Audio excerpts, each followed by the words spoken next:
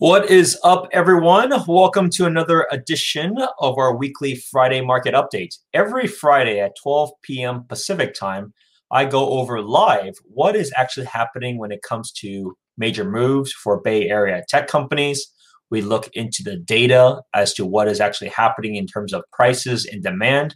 And we also go over any sort of relevant national news that might impact the local Bay Area market here. If you or anyone you know is actively searching, considering to buy, sell, or invest here in the Bay Area, I'd love to be introduced to be able to help you every step of the way. As you may see, the election is over. So for those that are on the fence, that's not an excuse anymore. Time is up. Let's get going. But without further ado, let's get going with some of our news as well. So one of the big news is, as I mentioned, it's very important to watch and understand what are the big tech companies doing. At least that gives you an idea of what is happening when it comes to commercial real estate, especially here in the southern part of the Bay Area.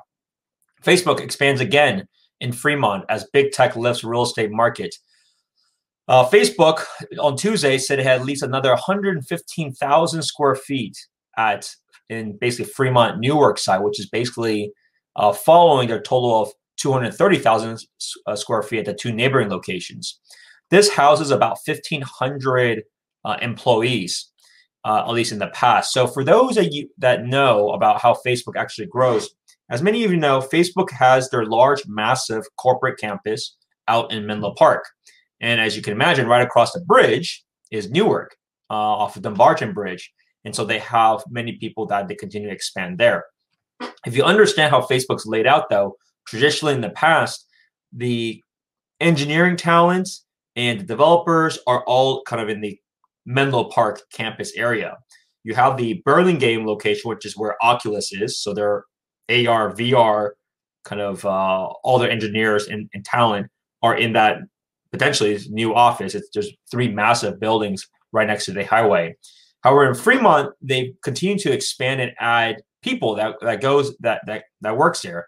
Mostly it's like operations people from what I've seen. I've been on campus for all those campuses. I've seen them all. And so I know kind of how these companies are growing and where they're growing and why they're growing a certain way. So they're not the individuals there are not as high earners as the engineers and data scientists out in Menlo Park. However, still, there may be an option now that may be a flex workspace, but there's also fantastic talent, of course, that is expanding there. So really interesting to see, as I mentioned before, these big tech companies are seeing this as a very, very rare opportunity where a lot of companies are moving or just not leasing as much because they're uncertain about their future. But for Facebook, Google, Amazon, they're looking at this like, man, this is a perfect opportunity. Let's lock this in, really low rates. These developers and these commercial business owners are willing to cut something out. But it also gives you an idea, like these big tech companies are actually more rooted, as you can see here in the Bay Area, versus, as you see momentarily, you look at Dropbox and Glassdoor. I mean, these guys are just running from the hills for the hills, right? I mean, they have massive spaces. They had all these plans of, look at this beautiful space that they had, which is 472,000 square feet of space in Mission Bay, like brand new. And they're subleasing it all. I don't know who's going to rent it per se or sublease it, but it's kind of disappointing to see like these guys, once people have the flexibility, they're just going to run away and kind of abandon the city. So a little bit disappointing to see some of these other younger companies, smaller companies do so. But it does give you an idea, like there is, it's a tale of two stories. In this case, a tale of two cities. San Francisco, a recent report that I saw, they had like 40% less revenue, and yet their budget has continued to increase over the years. So I think SF is going to have some challenges, significant challenges, even if things get better. But here in the South Bay, it seems like things are doing very well, especially how these companies are thinking, and they're going to continue to expand in those areas.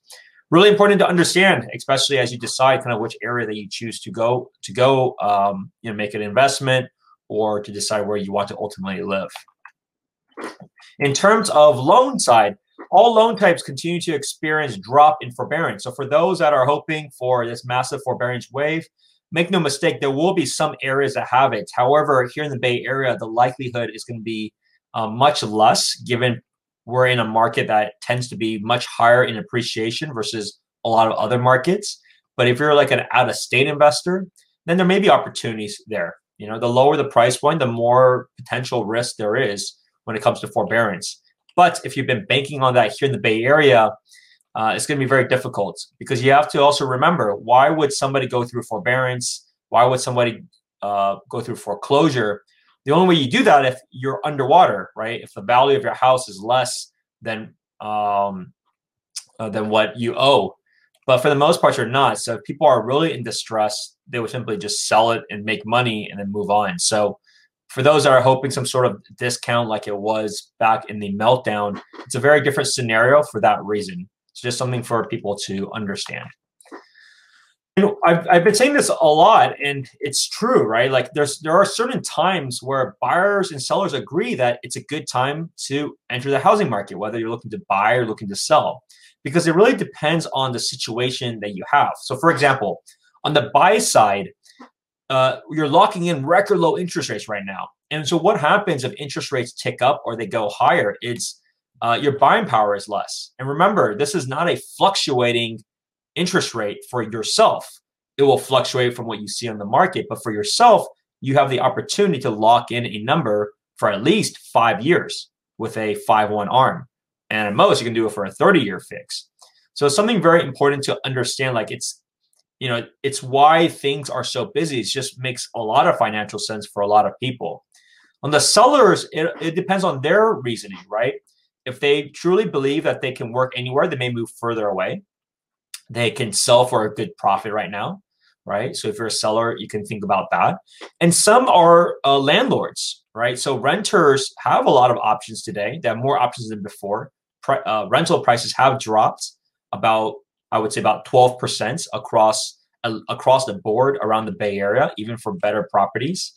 So some of the landlords may like to say, hey, look, I don't want to keep playing in this market. Once my renter leaves, then I'm going to go sell it. So it's a good time for them too, because at the same time, it just makes sense for both sides. So that's something very important to just understand. It just really depends on your time horizon, and it also depends on your situation is how people should decide whether they want to buy or sell the house. And of course, I'll be happy to help either way, at least provide the guidance and the data, because it's quite, frankly, an incredible time. Don't make this mistake now and cry back a year later if interest rates do rise and prices do increase. Your buying power is not the same, and your monthly payment at the end of the day is most important. It's kind of a cash flow equation than anything else. So let's take a look at the data and let's see what's happening, right? So as I brought up last week, this is let's go for San Mateo County first. This is San Mateo County. So the last couple of weeks have been really low inventory, lower than usual. I mean, San Mateo already doesn't have very much, but you can see at least this week has picked up a little bit, but not that much. It's still lower than the previous weeks. So be aware, right? People that are looking in San Mateo County, just options are not as plentiful. You also have to be ready, because you look at the number of contingent and pending, it is still very high relative to the amount of new listings that are coming on a week. You can see price list decrease only by 49, which is much lower than any other week over the last several months. So something to be aware of. Things are still moving fast. You can see the November figures were already through midway of November. They kind of ticked back up from what it was in October. This is single family homes in San Mateo County. So the average at this point is around $2.1 million for a single family home. Now, when it comes to townhomes, condos, looks like as of right now, the prices have dropped when it comes to condos, townhomes. I suspect it's going to be fairly normalized at the end of the month. It's just kind of what it's been. It's just things have pretty much sold for at or a little bit below what I've seen over the last couple of months for condos. So that's San Mateo County. Santa Clara County, similar effect. As you can see, 320 new listings versus 313 last week, which is much lower than it was in previous weeks. So we are about 20% less listings that are hitting on the market. So if you thought it was hard before, it's going to be even harder moving into the holidays. Same contingent pending is still much higher than it is when it comes to new listings a week. And when it comes to prices, I mean, look at this for single family houses. And so if you're even on the fence to sell a single family house in Santa Clara County, just look at this. These are record highs. These are all-time record highs, right, when it comes to Santa Clara County. So right now, I think we're at like 1.7, 1.8. I mean, it's been pushed up, and I see it for myself. It is competitive out there, but it's still very doable to find the right house. You just have to have the right game plan for each specific house. But you can see there is upward pressures when it comes to single-family homes in Santa Clara County. Even with condos, townhomes, right? Prices have increased. Not a lot, but it still has increased over the last entire year. So right now we have approached all-time highs for condos, townhomes in Santa Clara County. Alameda County, similar effect. You can see we have continued to push all-time highs for Alameda County. It's been a very popular location for a lot of people, especially for those that have lived in the city for a long time. Or a common thread is a lot of people from San Mateo County are also moving to the East Bay for different reasons. A bigger house, you still pay less, and a lot of areas in the East Bay have newer homes. And so that is a very popular option for many, hence why it's very, very popular, and the prices continue to reflect that for single-family houses in Alameda County. For condos, townhomes, it's been relatively flat, small, slight increase, but nothing too crazy. Nothing too crazy at this time. And the last area I'll cover in this report is Contra Costa County. Contra Costa County is not as high as it was reported last week, because I mentioned this was a huge spike. I didn't expect that to happen if you tuned into this show last week, but it is still hitting record highs, right? Now, keep in mind for Contra Costa County, at the last recession about 12 years ago or about 10 years ago, many of them are actually about that same level as it was, because it's a very different effect in Contra Costa County versus the other parts of the kind of core Bay Area. However, a lot of the changes are different now, right? It's not the crazy environment as it was before, in the sense of people just buying with really low down, fake income, and things like that. But it's a very, very popular location, given most of the homes out there are really big, as in like, it's very easy to see over 2,500 square feet for under $1 million. And these are all newer properties.